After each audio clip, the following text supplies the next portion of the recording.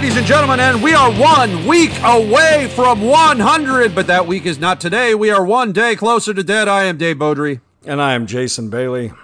And Jason, how the hell are you? Well, I'm doing pretty good, buddy. How about yourself?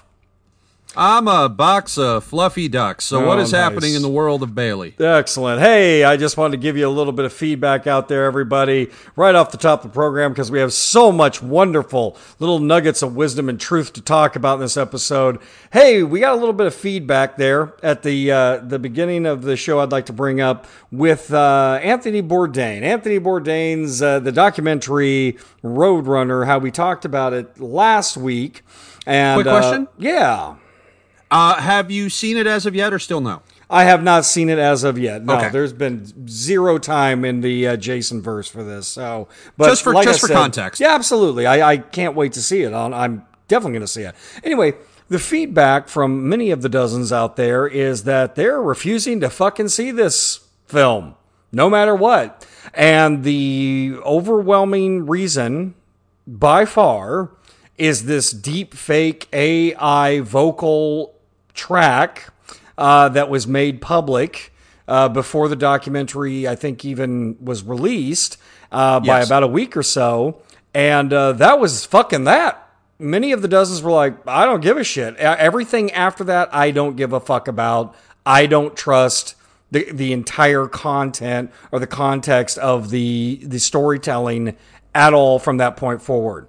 Even though, you know, like you discussed, like, well, it's filmmaking. He did write this stuff, blah, blah, blah. But what really struck me, and once again, I haven't seen the fucking thing. I'm going to see the fucking thing.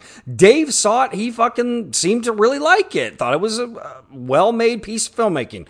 But it is interesting to me, Dave, and we could get sucked into the goddamn conversation wormhole on this, but how much our listeners, once they found out there was an AI fucking anything involved with this documentary, was like, fuck, and that piss all over it. It was akin to fake fucking news to them. I'm just so surprised how strongly the dozens reacted to, no, I'm not fucking watching it. No, don't trust it. Don't want computers involved in his voice, his visage, anything.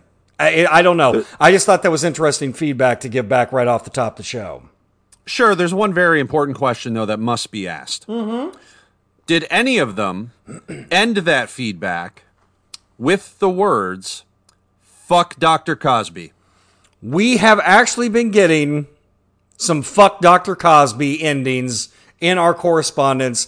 And, I'm going to go broke with every shot of bourbon I have to take after I fucking have to, do the shot, because it's become a drinking game for me. So, but it's catching on, actually. It's really catching on, Dave. That just warms the cockles of my cold, cold heart, Jason.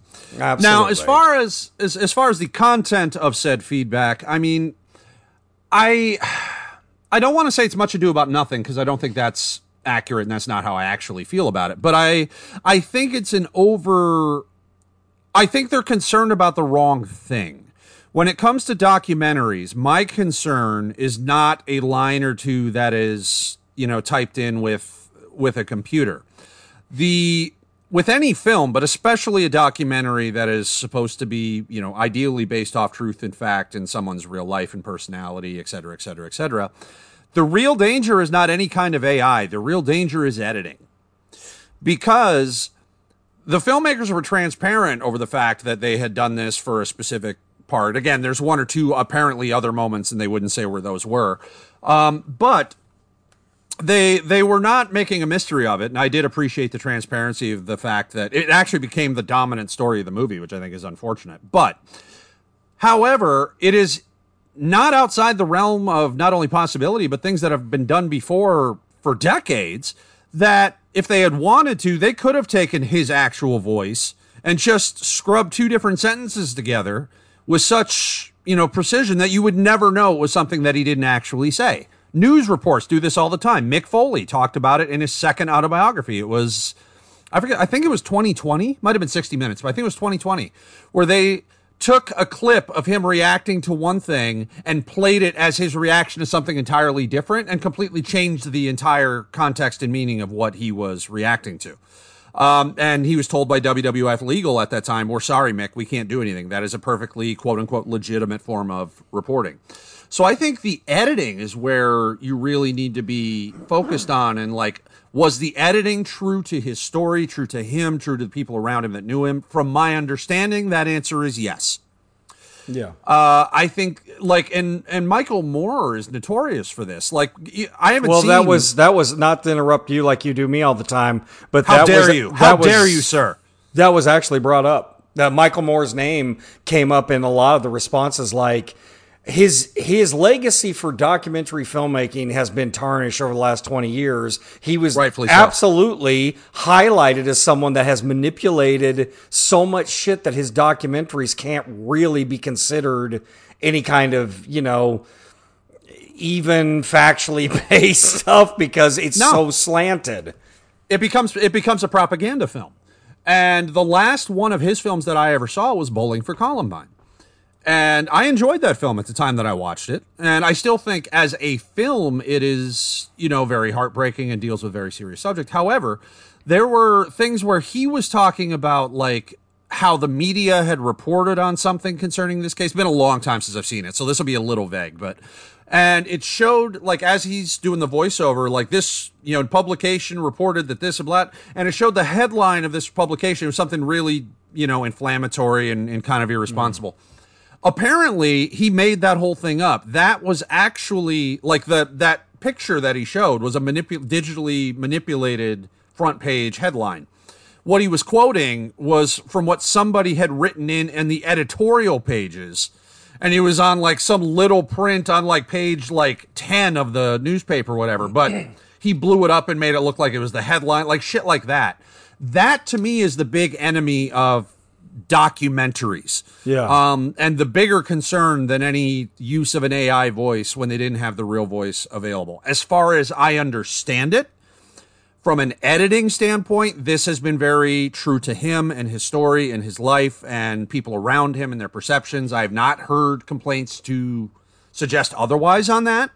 So I would still recommend seeing the documentary and then decide for yourself whether you want to trust it or not. Absolutely. I mean, I'm definitely going to. So many people out there say it's just a very fine piece of filmmaking that you should look at it and it, everything we discussed last week. So I'm not going to go over that again, but I guess the takeaway for me, because you and I have oftentimes, well, not oftentimes, but a lot of times been sort of surprised by some of the feedback that we're like, we didn't really see that the listenership was going to go with that.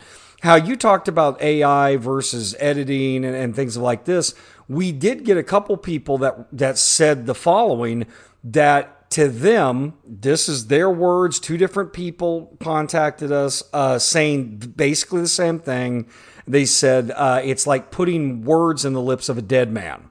And while we know that these words came from Anthony Bourdain, who was in an email or had written it before, and they just put a vocal track to that. So, he actually thought these ideas and said it. Someone was like, that's wholly different than saying the words, which is something that they took liberties with. Another person, one of these two people actually said it's the reason they didn't like Bohemian Rhapsody, and they don't like that they referenced this new rock show.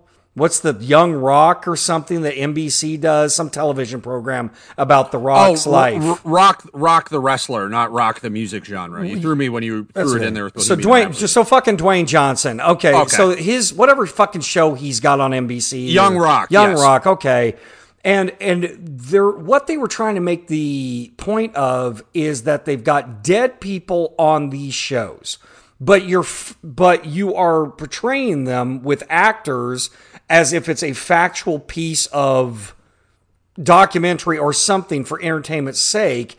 And who knows if Andre was that way? Who knows if, this person was that way, or that Roddy Piper did this or this, or whoever these fucking wrestlers are that they have on there, like King Kong Bundy. They're using them as pieces of entertainment, but they're dead people. And you're using both their names and these recollection stories, obviously, that came directly from The Rock and were embellished by Hollywood writers or somebody. So even more than the AI, it put a bad taste in people's mouth that you are doing shit on behalf of someone who's dead. Even if they're, let's say, their family members or their estate gave you permission, that person is still dead. And like someone said with Bohemian Rhapsody, while, is an entertaining film, and certainly the music is goddamn fantastic as the number one Queen fan here on the fucking planet, that it did not get the timeline correct at all with when Freddie got AIDS, announced he had AIDS to his bandmates, and where Live Aid was in it. So even though they got stories correct, or they embellished parts of the story. And by the way, Brian May and Roger Taylor gave their thumbs up on this motherfucker, and so did the Freddie Mercury estate. But it was not accurate to real life, and somebody referenced that too, saying, fuck that. If Freddie Mercury's not goddamn alive, they shouldn't be doing this shit. So I understand how you could never make a goddamn film or documentary again in some people's, consciousness with good faith. If they're not there to help with it, that's a bit unrealistic. But at the same fucking time, I was just amazed, as I was back in our goddamn Q episode, when people were like, no, some of that Q stuff's real. And I was just sitting there like, what the fuck is going on? Well, I'm not that outraged or befuddled with this, but I just love feedback that throws us a little bit of a curveball to where our listeners like, no, fuck and that. You shouldn't have done that. Therefore, I don't care if the rest of the film is good. I don't trust the narration any further. And I don't mean narration just necessarily the voiceovers. I mean the narration of the film. The film narrative. Yeah. I will say the examples that you just gave, and I'm not attributing this directly to you. I understand some of that might have been from the feedback, but I do think that we are comparing apples and oranges a little bit. Yeah. I think there is a difference between a sitcom that is based off an interview with The Rock when he's running for president in the future. Like there's already a lot of hyperbole going on there. In addition to the fact it's the pro wrestling business and they're talking pro wrestlers, like you're seeing, Roddy Piper, not Roderick George Toombs, et cetera, et cetera, et cetera.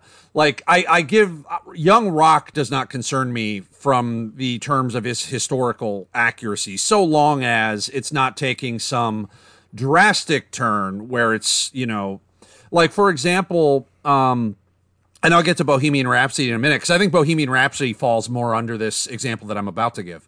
The movie Cinderella Man starred Russell Crowe, Renee Zellweger, is about James J. Braddock, the boxer who ended up winning the title and the whole thing. So based on a true story, and he won the title from Max Baer. Max Baer was a real guy. He was a real fighter. It is true, as they mentioned in the movie, that he had killed a man in the ring. What is not true is that in the movie, he very much is kind of like this cocky, arrogant, mustache-twirling villain who kind of reveled in the fact that he had killed this dude in the ring, when, from my understanding, and according to a lawsuit that was filed against the film by the Baer family, he was a really good dude and was, tormented by the fact that this other gentleman had died in a boxing match that Baer had been involved in. And they did not like the fact that he had been vilified in such this cartoonish, over-the-top way. And I think they were correct on that. I think if you were going to take that turn with the story, then don't have James Braddock fighting Max Baer. Invent a new name for this dude and then, whatever. Unfortunately, like from a legal standpoint, I don't know what recourse there really was on that because, First Amendment gets kind of sticky unless you can really prove a defamation with intent, which is tricky when it's somebody who hasn't been alive in decades and decades and decades. Now, with Bohemian Rhapsody, I absolutely agree. The timing was all wrong, and I had a lot of issues with that film for that same reason, when they're like, it's based on a true story, and then they, take those types of liberties. I think the standard for fact should be higher on a documentary than necessarily on a based on a true story narrative. Now I might, I'm not saying that's etched in stone and that that's the technical definition, but if you show me two movies side by side and one is based on a true story and is about, flamboyant, let's say it's based on the life of Michael Jackson or something, like, flamboyant, kind of over the top, somewhat private character. And then you showed me right next to it, a documentary about Michael Jackson. I would expect the documentary should, from an ethical standpoint, be a lot less fabricated and a lot more, there still could be falsehoods even that make their way through accidentally, because people are complicated and people will have different perceptions of things that happen and whatnot. And there's not always a singular truth necessarily. And people have different agendas in trying to push a particular narrative forward. But I think the standard should be higher for a documentary than a based on a true story docu-pic. That said, I agree, Bohemian Rhapsody was pretty egregious in some of its usage of the timeline. And Young Rock, I don't think falls into that because it's a sitcom comedy / parody that I don't really take seriously or look to for historical accuracy, if that makes sense. Yeah, absolutely. But the what I do agree with the feedback that we did receive is that no matter what you or I or anyone thinks, the people that they are referencing with real names are not here to defend themselves at all with what you're doing with them. So sure. It's one of those things where I just wanted to thank the dozens out there, because we so often are yelling at you about getting us fucking feedback, and you did. And it was just like my love for Anthony Bourdain cuts through that shit. So I'm like, well, fuck it. I know the filmmaking process too. And there's something in me that can just be like, whatever. And I just cut to the, meat and potatoes of the goddamn thing I'm watching. However, I did respect the fact that so many people were like, once we heard that, piss on it.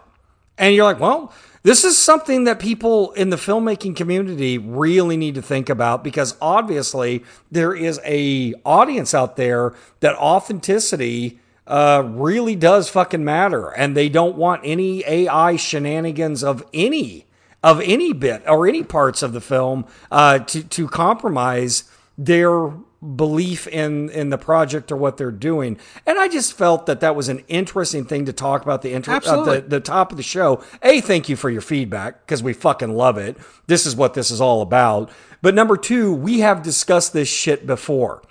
Probably a year and a half ago, maybe. One of our best shows that we fucking did. And we were talking about this emergence of AI just creeping into the fucking entertainment industry, and how much of that it's just going to be prevalent in every fucking way. But the words documentary and AI deep, fake vocal track just did not set fucking well with people at all. So I just thought, fucking interesting. Because taking the pulse of people out there who, let's say, aren't filmmakers or haven't been in the film universe like you and I have, or some people listen to our show, it's interesting just to hear that they're like, fuck and that. So thank you very much for that feedback. It's very appreciative. Yeah, absolutely. The last thing that I'll say on it is having the subject of the documentary being involved in the documentary does not necessarily guarantee that it's going to be more accurate. I.e., right now it's not documentary. Well, yeah, I guess it is documentary. They're doing a docu-pic. I think it's for Netflix. Jason, you'll probably know. On Hulk Hogan with Chris Hemsworth slated to play Hogan. Sure. You think anything that Hogan touches is going to be in any way authentic or truthful, especially when it pertains to his own life or his own legacy? Fuck no. So, well, no. And by the way, that's fine, because at least you can look at the motherfucker and go, "You're a lying sack of shit." The issue is, let's take we're really getting sucked into the wormhole here, but it's an interesting one. Let's take this same thing. Let's say Netflix got the okay from Roddy's family, which this is completely just, now we're wargaming it, and saying, yeah, you can make a film, pick thing based on a true story of Roddy Piper, blah blah blah. And Roddy's not here anymore. Roddy's not here. He's been gone for a few years now. And we watched that, and some things are good, some things are bad. So it shows some of the things. I think that for a lot of the listeners out there, like, no, it's in fucking poor taste. Even if your family okays it, you can't even go back to the subject matter and say, dude, this is a lie or this is true, because they're fucking dead. So the thing is, like, when you're talking about a Hulk Hogan pick, which obviously is going to be a big fucking thing, I put it up there with the Rock thing. I actually watched one of the Young Rock episodes where they were sort of making fun of King Kong Bundy not making one of his appearances in Hawaii because they were kind of referencing it like it was so beneath him that he was using his mother was sick excuse multiple times. Now, this is a minor fucking thing, but King Kong Bundy is not with us. Okay. And to me, it's like, oh, he was a lazy sack of shit because he wasn't making his appearances, so he lied. Even on a minor fucking show with a minor fucking situation, there was an actor portraying King Kong Bundy giving this fucking kind of like, haha, it's an excuse. I mean, I think it's bullshit. So the thing is, I have to side with a lot of people out there. Like, I get that you have to make entertainment. I get that you want to make a documentary, but there is something going on out there that kind of reeks of our fucking, remember old media, buy actual physical media kind of thing out there that's brewing in the air. Like, fuck this AI shit and fuck this revisionist history shit of people who can't defend themselves. And I just think that's awesome that there's at least this fucking tidal wave coming back. Like, for instance, if this Hulk Hogan documentary it is getting made. When we watch the Hulk Hogan documentary, if there's any factual anything in it, there won't be. But if there is, Roddy Piper's got to be a fucking part of it. And if Roddy in any way is depicted as not the Roddy that we fucking know he was, which many times in Hulk Hogan's made up goddamn thing in his head, he's not, we're going to be goddamn furious. And the thing is it's there, you just walk a fine line, and it's okay. Yeah. This has been from the very beginning. This is how this shit's been. But also a lot of times, which we never even discuss, there are so many people for decades and decades and decades, even before us, that got their history, that got their education from made up film shit. Made up film shit. Okay? Because it's easier to watch a 2 or 3 hour film about something that was historical than actually investigating and reading about the thing that was historical, or even going to the subject matter that might still be alive. And then, well, you have it right there. People want to know about JFK. They go watch Oliver Stone's JFK. People want to know about Richard Nixon. Well, he also did a Nixon pick. I mean, it's ridiculous. So Pearl Harbor, well, why don't we just go watch Pearl Harbor?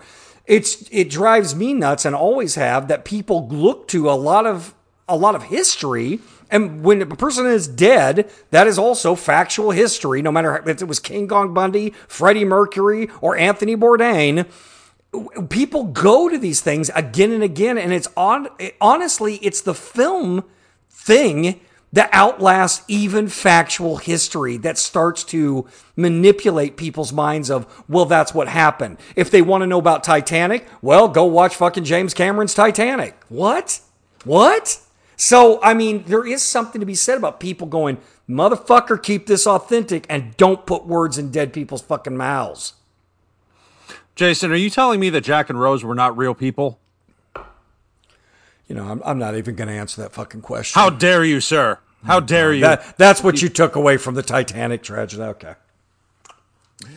So, one thing that I don't think can be whitewashed or glossed over or edited out of existence, Jason, is that the world is a dumpster fire. Did you know that? I did. Did you know why? Because it truly fucking is. Indeed. And not only do we like our feedback, and where does that feedback go, Jason, at least for another week? Oh, my God. We hope so. I got another email from them today saying, get the fuck out of here. It's all gone to shit. At this point, the Excite email is sending me emails that sound like Dr. McCoy in Wrath of Khan. Good God, man, get out of there. I mean, that's what it's like. They're trying to save me from some sort of radioactive death. But you can send it. You can send any of your feedback to this little known, barely fucking working email address known as AskDaveAndJason@Excite.com. Because, well, god damn it, it's still exciting. Yeah. For one more week. And anyway, as I was saying that we do like our feedback to end now with the words, fuck you, Dr. Cosby. Fuck you, Dr. Cosby. Fuck you, Dr. Cosby. I will also accept a runner-up, and that is fuck you, Activision Blizzard / fuck you, Bobby Kotick. Now, Jason, you and I did an entire segment on the absolute fucking toilet water that is the video game industry several weeks ago.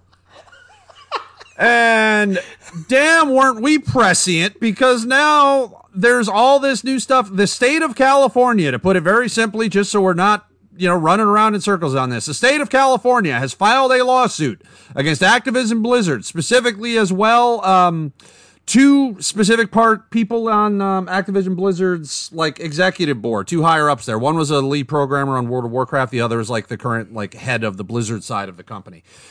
J. Allen Brack is a second dude's name. And for major issues with sexual harassment, sexual toxicity, gender discrimination, discriminating against minorities, all kinds of awful corporate behavior that has been reported for years, has been ignored for years, and the people responsible have been getting promoted for years. So now the state of California is suing them, and the company's response since the lawsuit was filed has been so fucking awful and tone deaf that their own employees, both current and past, I almost said current and present, both current and past, over 2,000 of them, I believe, signed a letter, a joint statement condemning the company's response to the lawsuit. And then just today, as of the time of this recording, there was an entire walkout from Activision Blizzard's Irvine campus in California, as well as a digital walkout online, because there's still a lot of people that are still working from home in the age of the pandemic. Activision Blizzard has basically said, oh, well, this miscategorizes our culture. It talks about things that happened years ago. That means they didn't fucking happen? Because that's their pretty much defense. Oh, that happened in 2013. Yeah, what's your fucking point? Did it happen? Yes? Then fuck you, and I hope you lose every goddamn cent in this lawsuit. An article that you sent me, Jason, when you mentioned that this was something you wanted to possibly bring up, is that in 2013 BlizzCon, which is their annual kind of industry event where they bring fans in, they have a fan festival, they talk about things they're working on, things in development, et cetera, et cetera. It's a very big thing for that company. Higher ups at the company had a hotel suite that they called the Cosby Suite, and a bunch of them took pictures with this gigantic picture of Bill Cosby. Specifically, they deny this, of course. Oh yes, we did that, but we didn't know about the accusations against Bill Cosby. The accusations against Bill Cosby have been known for decades. They have been made for decades. They have been around since at least the 70s. And they had the Cosby Suite where they were joking about bringing a whole bunch of women up, getting them drunk, and then sleeping with them, either with or without consent. Wow. Fuck every one of these people. Oh my God. And when I say every one of these people, I'm talking about the executives and the people that are trying to whitewash it now and say, oh, this isn't who we are, this isn't our culture, blah, blah, blah, blah. I'm not talking about the employees that staged the walkout or that are, vehemently expressing solidarity with victims of this behavior and that are trying to make their company a better place to work. I salute all of them. But to Bobby Kotick of Activision Blizzard, to J. Allen Brack of Blizzard, and every one of these motherfuckers that participated in any of this that are now trying to put out all these public statements that deny themselves of any culpability in it and just kind of say, well, that's sad. I admire the people who have spoken out. It had nothing to do with me, though. Fuck all of you. This entire company should be just burned to the fucking ground. Jason, your thoughts, and then we'll move on. Well, I just think it's amazing when you actually see that at this, what's it called? BlizzCon, short for Blizzard, BlizzCon. Okay, whatever. That this fucking convention that they had, there was an actual suite that some motherfucker thought it was funny to put a huge ass portrait of Dr. Cosby as Dr. Huxtable, or whatever his fucking name was in the Cosby Show, in this suite, and how many pictures there are of people just proud as punch taking a picture with this Cosby picture, and it's just hysterical that they're trying to go, no, there's no you ass wipes. The whole reason you called this room the Cosby Suite is so that you could probably date rape women in your fucking company. By the way, one of them committed joke about it. One of them committed suicide from the fucking goddamn toxic environment this company was in the treatment of female staffers. So this fucking, I don't even know what to say. I think what's very interesting is we are like, we just have the sight. We've got the premonition skills. There was one episode called Time to Maim the Game, and then, which was about how toxic and toilet watery, as you wonderfully put it, Dave, which I think that's fucking fantastic. The gaming community, the gaming industry is, okay, with their workplace environment. I believe the next fucking episode was the rapist and the artist and the funker and all that shit, the beast or whatever, at which we talked about Bill Cosby. So it was like back to back, these episodes came out, and then just today, we're being referenced like, you might want to talk about this because, my God, it really sort of ties two of your episodes together, that in honor of Bill Cosby, not his doctorate, not his entertainment status, but the fact that he raped a lot of women, Activision actually had a suite named after him. Well, you can't get any shittier than that. I mean, this is just, wow. You don't even know where to fucking start here. And honestly, for these CEOs, I think we just need to slip them some quaaludes and have them pegged by these women.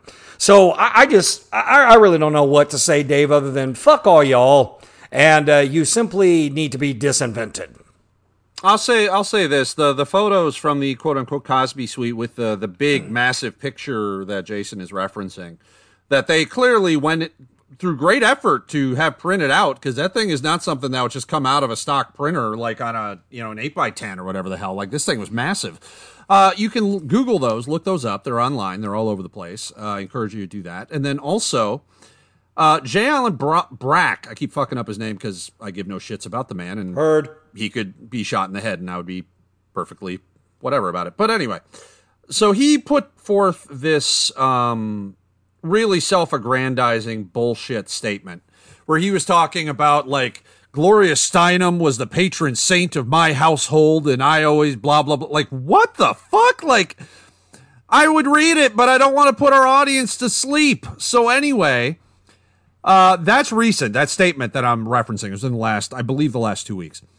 There is a video from a convention from, I believe, 2010, where both he and one of the other people named specifically in this lawsuit that's currently ongoing in the state of California, they are on a panel, and a fan, who's a female fan, asked them if they would be willing to put female characters in their games that did not look like they had just come out of Victoria's Secret catalogs. Because, World of Warcraft is one of the big ones. And, like, it's all very, skimpy attire. And, everyone knows what those stereotypes are.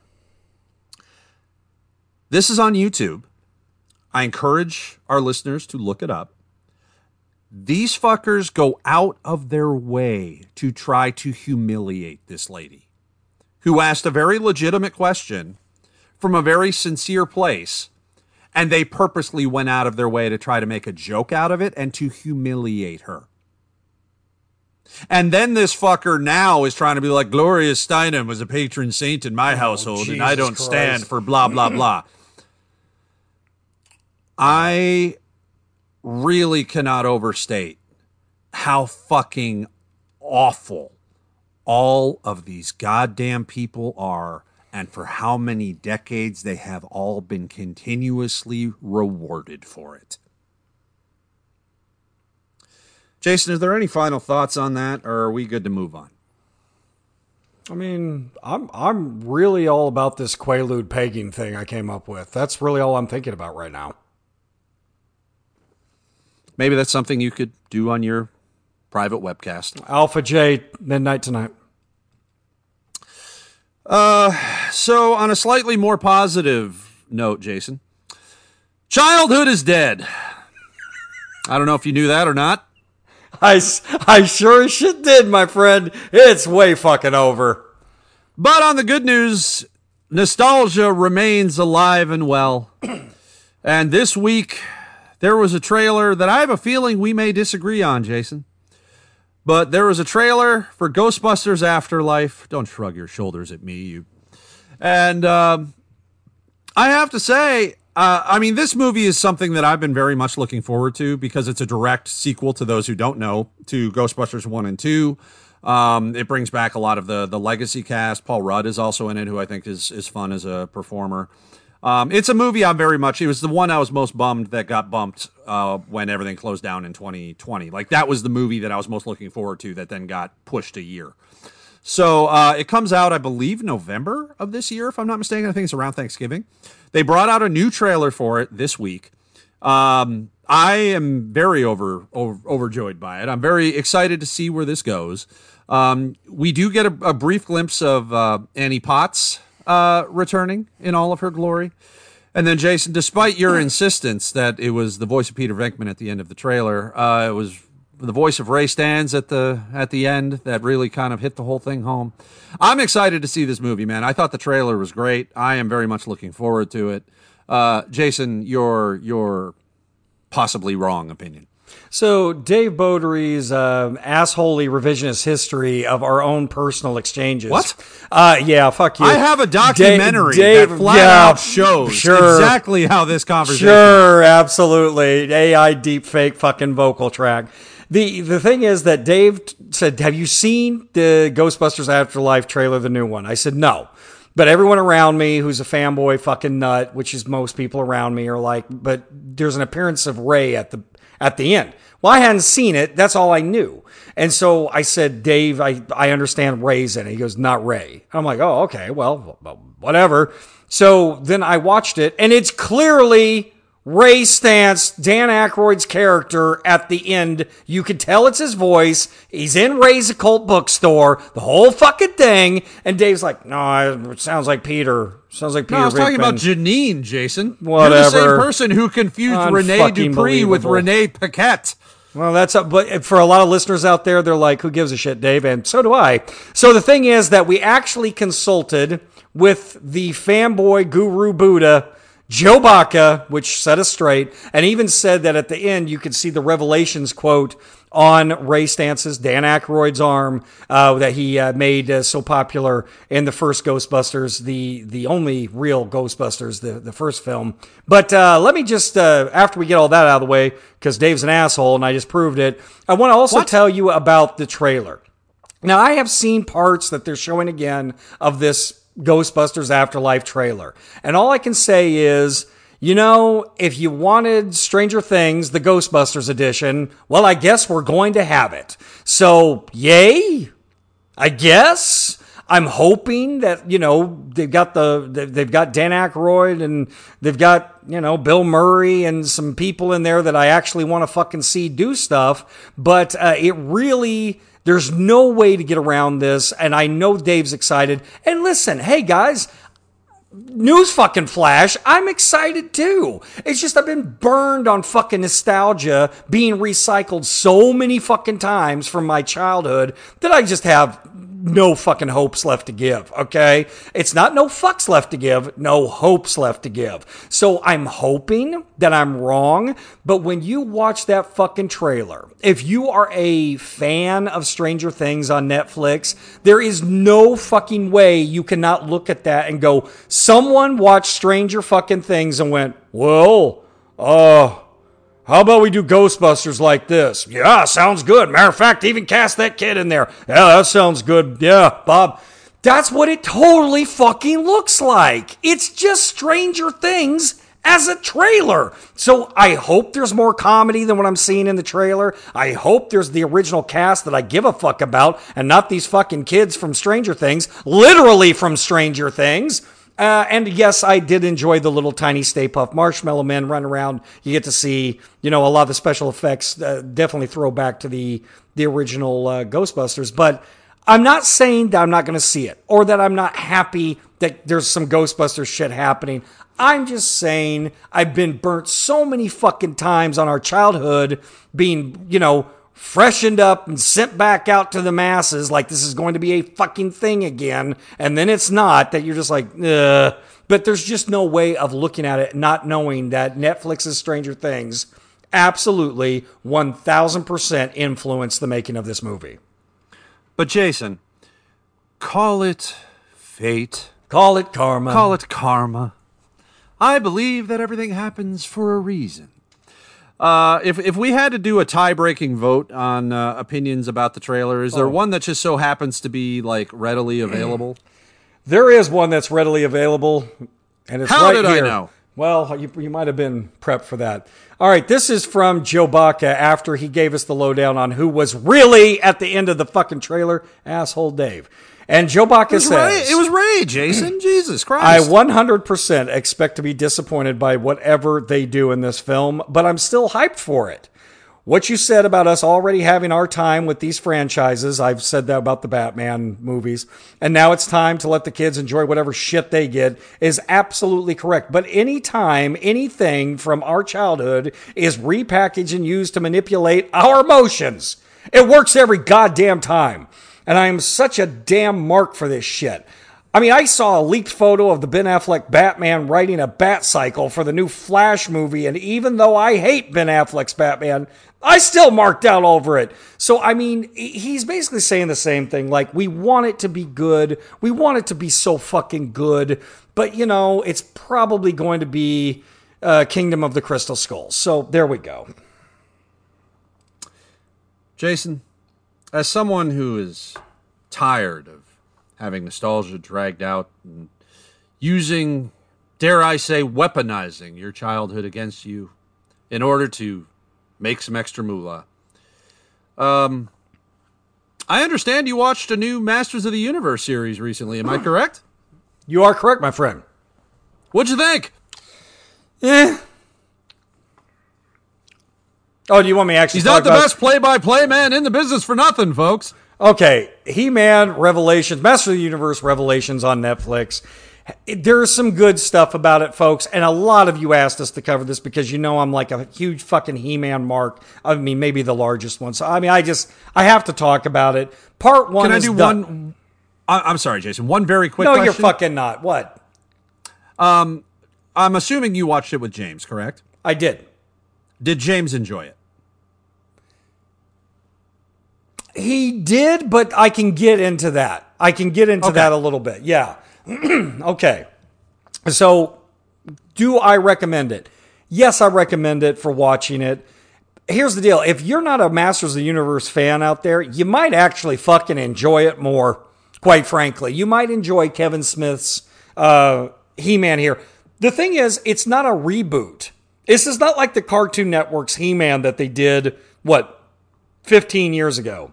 This is supposed to be a continuation of our childhood 1980s He-Man, all adulted up and some Dark Knight Returns stuff happening to it, which you might really enjoy, but I can get into that. Let me talk about real quick so we can go on, because I know a lot of you wanted to hear about it, but let's just move on.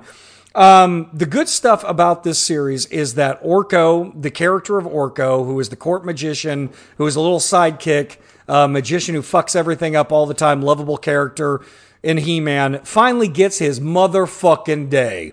Kevin Smith gets Orko, this character, so well done, I have to just take my goddamn hat off to him. There's even scenes that made me tear up, very emotional. He gets this character better than anyone's gotten him before. That's really good. Evil Lynn, which is the female sidekick to Skeletor, is the best version they've ever fucking done. As a matter of fact, my new fetish list, she might be on the top of it over the Baroness from G.I. Joe at this point. They knock it out of the ballpark with Evil-Lyn. Man-at-Arms is still everyone's favorite goddamn character, very obviously. There is great animation. Visually, it is spectacular, and I can't take away from that. And there's really, if you're a MOTU, that's Masters of the Universe fan out there, there are so many throwbacks to the toys and the original artwork from back in the early 80s. It's unreal. Only real Master of the Universe fans would even understand what I'm saying. They're breaking out characters, toys, sets, shit like that as backdrops in the actual show. It's this wink to fanboys of the MOTU universe. It's absolutely fantastic. Now let's get to the bad. And some of the bad, in my opinion, is very bad, but I will not give spoilers because we all know you're pussies about spoilers. It's very, very woke. There are things going on that I just have to roll my eyes and go, oh, Jesus fucking Christ. And that's really all I can say. I can't say much more than that. You need to watch it. But it's so woke in certain areas that you're just like, it almost takes you out of the experience, like an AI deep fake vocal track. Kevin Smith, love Kevin Smith. We all love Kevin Smith as fanboys. But he's really hitting some cheap heat. This is a wrestling term for an overused gimmick that kind of worked at the beginning, then just you kept hitting the button. And he's doing some cheap heat in it where he goes to his bag of tricks again and again, so that by the 5th, 6th episode, the tricks he's pulling out in this cheap heat, there's not much weight to it anymore. Mark Hamill, who is one of the best vocal voiceover actors of all time here, is Skeletor. And while that sounds like great fucking casting, if you're a fan of Batman the Animated anything, all you can fucking hear is the Joker. Skeletor is the Joker. Because Mark Hamill's voice is only so... You can only do so many fucking things with it, and you're just hearing the Joker. And it's almost extremely jarring to hear the Joker all the time in He-Man. I mean, you're expecting Harley Quinn to pop out of, right behind him out of nowhere and beating the shit out of people with mallets. There is a lot of modern Earth human phrases that would not be, it's not necessary or it should not be prevalent on Eternia.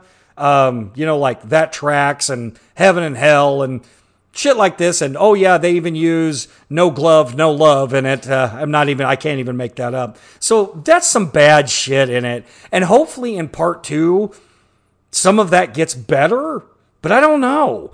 One of the things that a lot of people couldn't stand about the show is that Teela is the main character, not He-Man.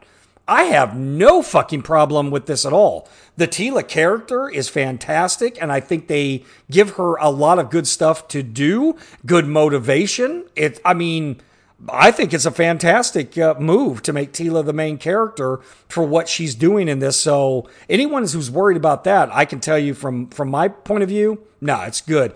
And let me just talk a little bit more here. If you view this Masters of the Universe series, The Revelations, as a Elseworlds. In the comic book world, we have books that are called Elseworlds, where it's like in a parallel universe with the same characters and just slightly off. It works just fine. But as how it's marketed as a continuation, it does not work at fucking all. Kevin Smith is pulling a lot of aspects from a comic that he actually did. It's a Green Arrow storyline that he did, I believe with Oliver Queen, and he's pulling a lot of elements out of this and reusing it for the He-Man show. Once again, just seems kind of cheap heat, gimmicky, lazy stuff going on. And I love Kevin Smith. I'm not trying to kick the man in the balls. He's very talented, but it just seems like a little bit of laziness here on his part. But can I recommend it? Yes, I can. Is it what I think a lot of Master of the Universe fans thought it would be? No, it is not. As a matter of fact, the Cartoon Network and the 2 or 3 seasons they did 15 years ago got a lot of shit a lot better, actually. And that's saying something. So that's my review of part 1. I wish I could tell you guys more. I can't without actually giving away spoilers, particularly about the woke stuff that I talked about. I can't. You guys got to watch it. And then, by the way, get that feedback back to me and say, I didn't agree with that, or these are some of the things I thought about it. So that's my review on the bastardization of further parts of my childhood. So am I correct, Jason, that it sounds like if we were going to assign a number, that you're giving it a solid 4 out of 10. 4 out of 10. 4 out of 10. Now, Jason, we've talked a lot about revamps, remakes, reboots, and the like. If the dozens are interested in original content, the dozens are interested in a show that had not been made previously, might I make one very small, dare I say, innocent suggestion? Yes. Job Guys on YouTube! We have premiered on YouTube, and we need all the eyes on it as we can. Season 1, playing in its entirety worldwide. Just look up Job Guys on YouTube. Digital Myth is the YouTube page. You can find it, but if you look up Job Guys, you should find it very fine there. And also, there is a blooper reel that is also currently available on said channel to add a little bit of comedic timing to your day. There's also a behind the scenes that is in the making that should, I believe, within the next week possibly be up there.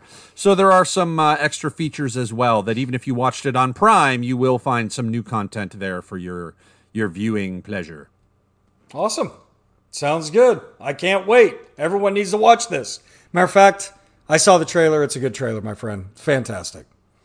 Thank you. Thank you very much. Last thing in regards to remakes, reboots, coming back to life. Jason, it's sounding like CM Punk and Bryan Danielson could be on their way to AEW.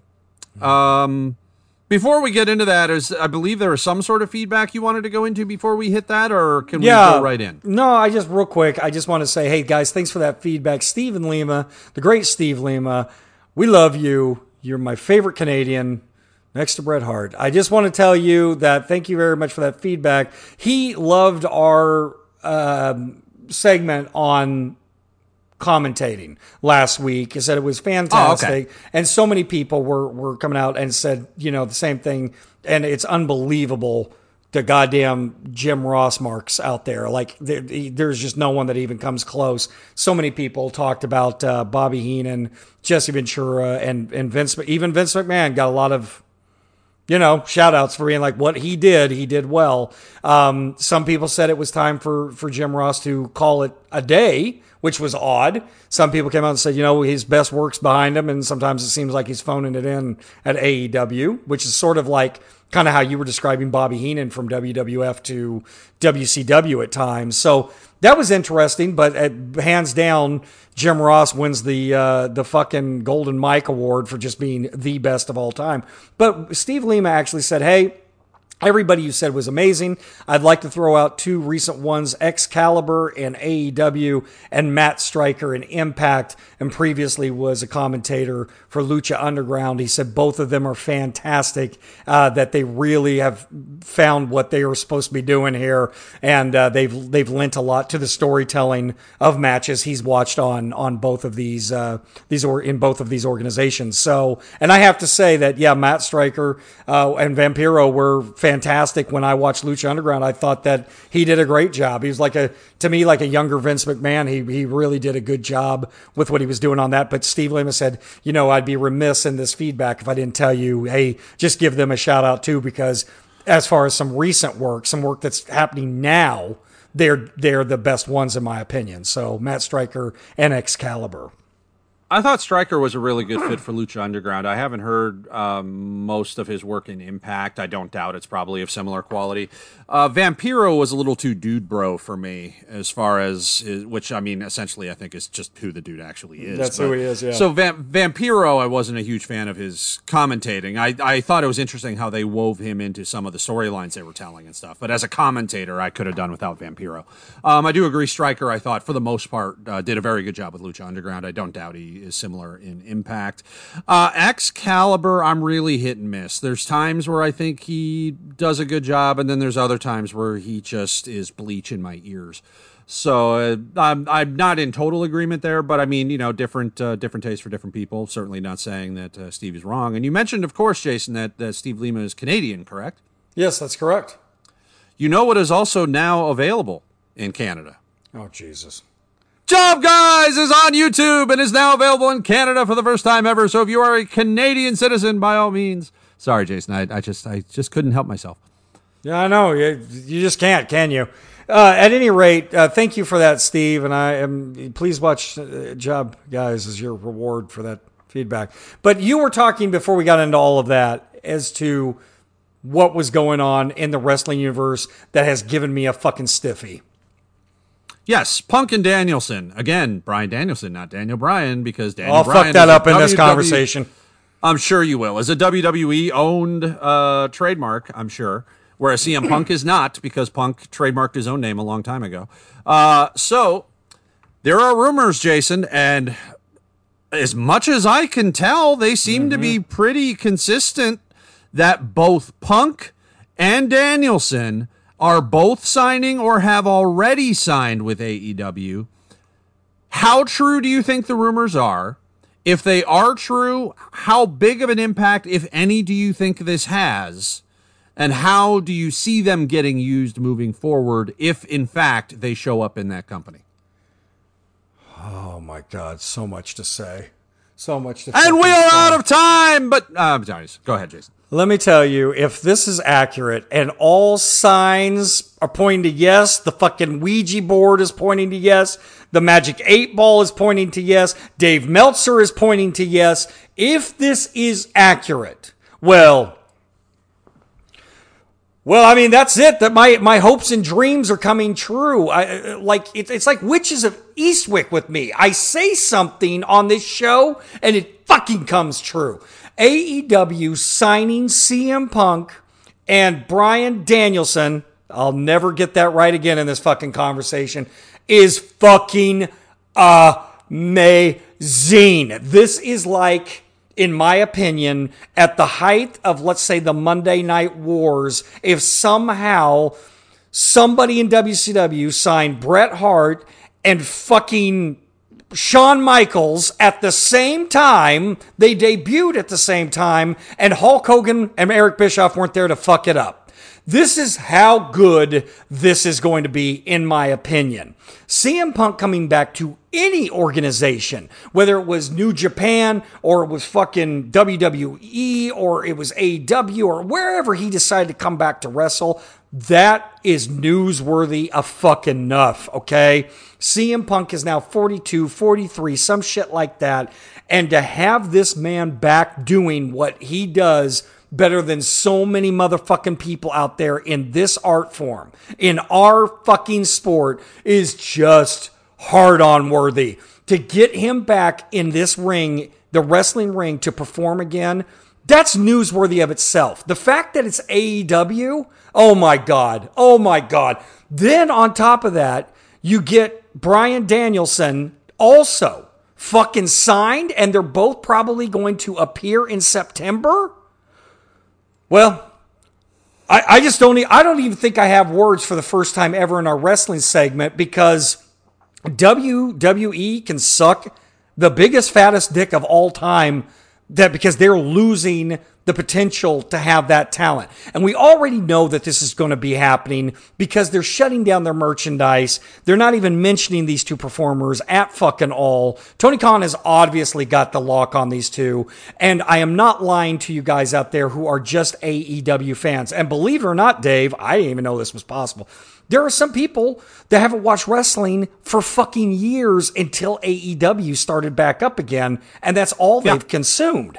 They never saw CM Punk at his finest. They never saw, Bryan Danielson at his fucking finest. And we have talked about these fantasy matchups that all I ever wanted was to see Daniel Bryan, now I'm speaking of the WWE character, and CM Punk to fight each other over an extended period, maybe 6 months to a year, in an all-out goddamn Bret Hart, Shawn Michaels feud. This is all I ever wanted to goddamn really see for years. And they just didn't hit at the same time. By the time CM Punk was on his way out, Daniel Bryan was coming up. You know what I mean? So it's just to me, this missed opportunity. And the worst thing in entertainment or life or anything is missed opportunity.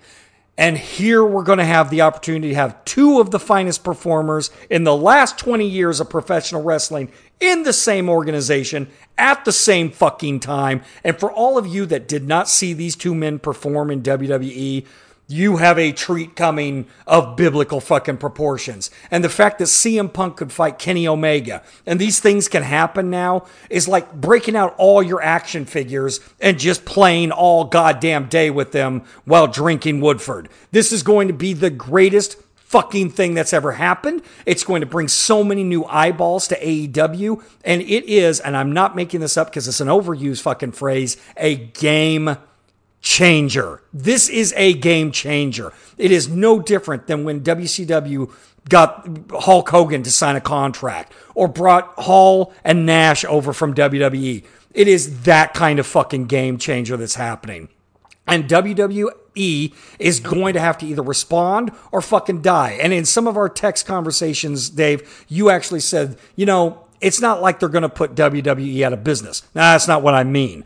I mean, from a creative standpoint, if you're a wrestling mark like Dave and I are, there's going to be no fucking comparison. In my opinion, this is it. If you ever needed a reason to start watching pro wrestling again, it's now going to be AEW in late August, early September. Get the fuck ready. Now they've got all the chess pieces to win the fucking game now. I'm beside myself. I'm so fucking excited. Now, here's the question. In the short term, I don't doubt that there would be a huge spike in viewership numbers with even one of them, especially Punk, because he's been gone from the business for so long, whereas Danielson at least was seen fairly recently, still at a very high level. But, you know, the audience hasn't necessarily had as much of a chance to miss him as they have with Punk, especially the way Punk had left the business. But in the long term, do you think AEW can use them effectively? And do you think it is possible that really anybody at this point, with the state the business is in, can actually elevate the numbers to any long-term success? Or do you think it's just a temporary bump? I don't think it's a temporary bump. We've had a few people, including Steve Lima, that is one of the people I respect the most with his opinion about pro wrestling. Right up there with yours or Omar's or you know, that inner circle of wrestling marks that I really listen to what they're saying we are on the cusp of a new golden age of wrestling.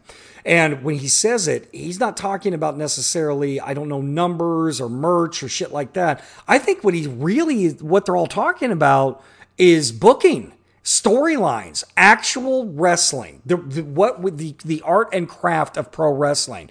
You know, they're getting some of the younger Gagne faction into fucking wrestling again. I mean, it's just, I don't know. It's like my balls tingle with this kind of information because it's just getting ripe for good booking. And AEW, there's a lot of criticism that it's run by wrestlers. No fucking company should be run by wrestlers. And I totally 100% see that, okay? However, the business should not be run the way WWE has run it for fucking years, maybe a decade, okay? So anything is better than what we've been seeing, anything. And if it's going to be long-term success, it's got to start with the substance. You've got to have a good story. You have to have good performers. You have to have good material. It's got to be the steak, not just the fucking sizzle. Okay? And when you've got that kind of grade A prime fucking beef coming to your restaurant, okay? You got CM Punk, you got Bryan Danielson rolling into town. Man, you simply cannot get a better duo of performers that are coming to town, okay? So if there is the possibility of seeing a storyline or a graphic novel that's going to be played out It's getting ready to fucking happen now. And you know how you said a lot of people miss CM Punk, and goddamn do we. Fuck all this MMA shit. Fuck all this writing comic book shit. That's great for you. Wonderful, Phil Brooks. This is great.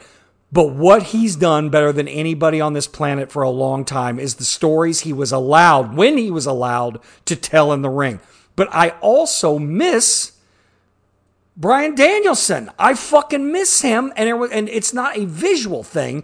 It's him being booked correctly and having a hand in his storytelling, both of which in their contracts give them some power over their creative. Okay? And like you look at CM Punk when he did the Straight Edge Society storyline, that was CM Punk wrote that motherfucker. And that was a strong piece of storytelling that he did during those moments. So just to have the Yes movement back, just to have, this CM Punk back as like the hero of heroes in wrestling, this is going to be, I'm elated at the promo cutting that's going to get done. Honestly, not even the fucking wrestling. So I think that if there is success that can happen over the long term, you simply can't load the cannon any stronger than they're loading it here right now.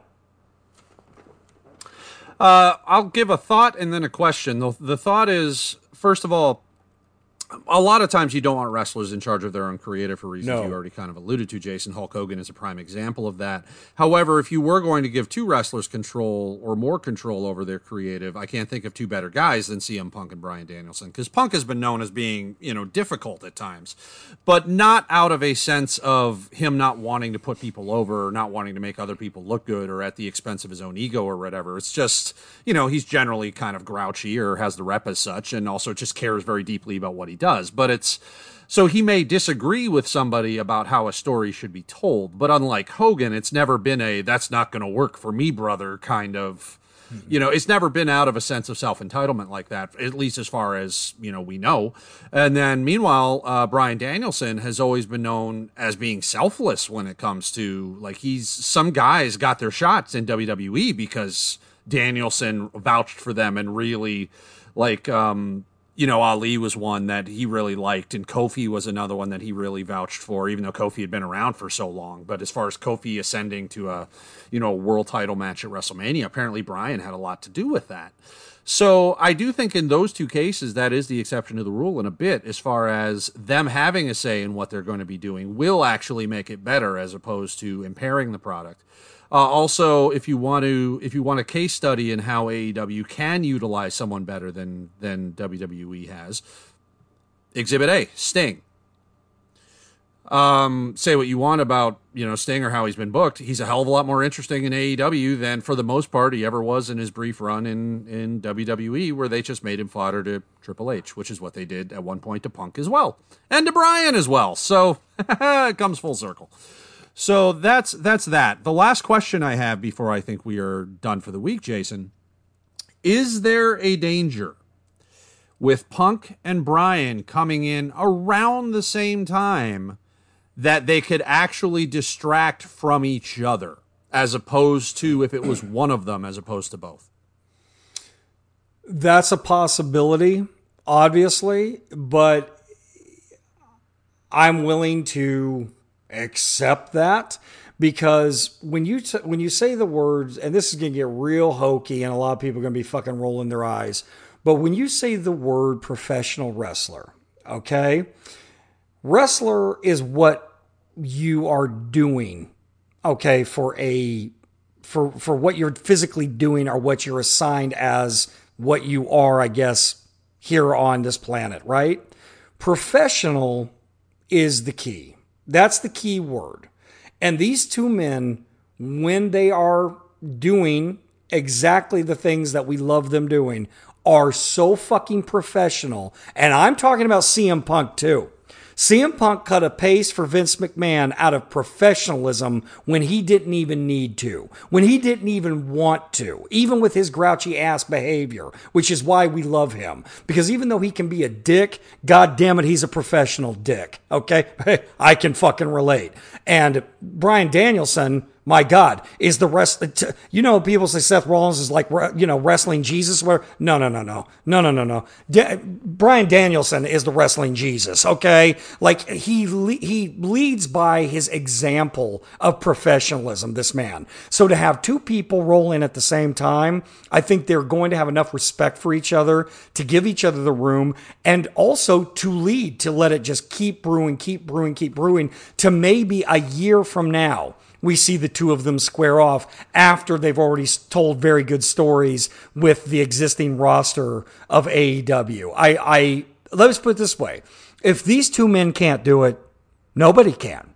We really don't have a hope for mega talent coming from WWE and actually moving the meter in a correct way with a new organization. So I have nothing but hope for this, and I hope it goes well. I don't think it's just a gimmick. I don't think it's just a payday. You've got two men that are going to walk in and they're going to want to fucking work. They're not just there to pick up a paycheck. They are going to want to tell the stories they have not been able to tell for 10 years. Do you think they will be brought in together as part of the same angle? I don't know. I think that CM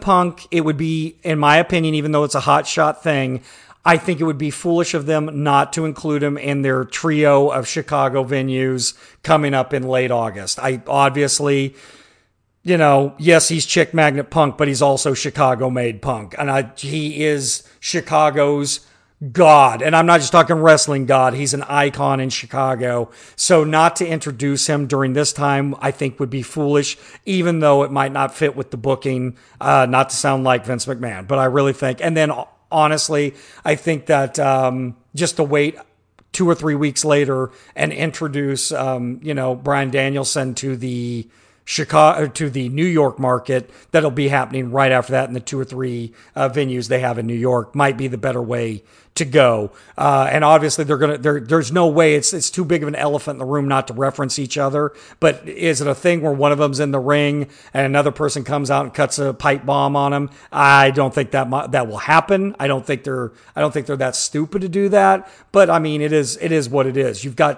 You've really got Superman and Batman arriving to AEW at the same time. So there's no way out of the fact that this has happened, but you got to give them their own comics before you do the world's finest together, Right. And Jason, next week is episode 100 of One Day Closer to Dead. So what is the plan, my man? Well, I was thinking about, for an hour and 15 minutes, me seeing how many bottles of champagne I can go through. I think you already knew that a long time ago. At any rate, I'm excited as fuck, but ladies and gentlemen, we have no goddamn idea what we're doing. But I'll tell you something, if you want a little piece of history and you want something, some freebie gimmicky shit from One Day Closer to Dead, please contact us wherever you are in the world, Paris, Argentina, Spain, St. Louis, wherever the fuck you is. Please send us your name and a mailing address to this wonderful email address that I have to put gasoline inside the computer and crank it to get it to go. It is as follows: Ask Dave and Jason at Excite.com. Because, well, god damn it, it's almost dead. And the one thing we can promise is next week, Jason Bailey will be premiering the new email address for the next 100 episodes.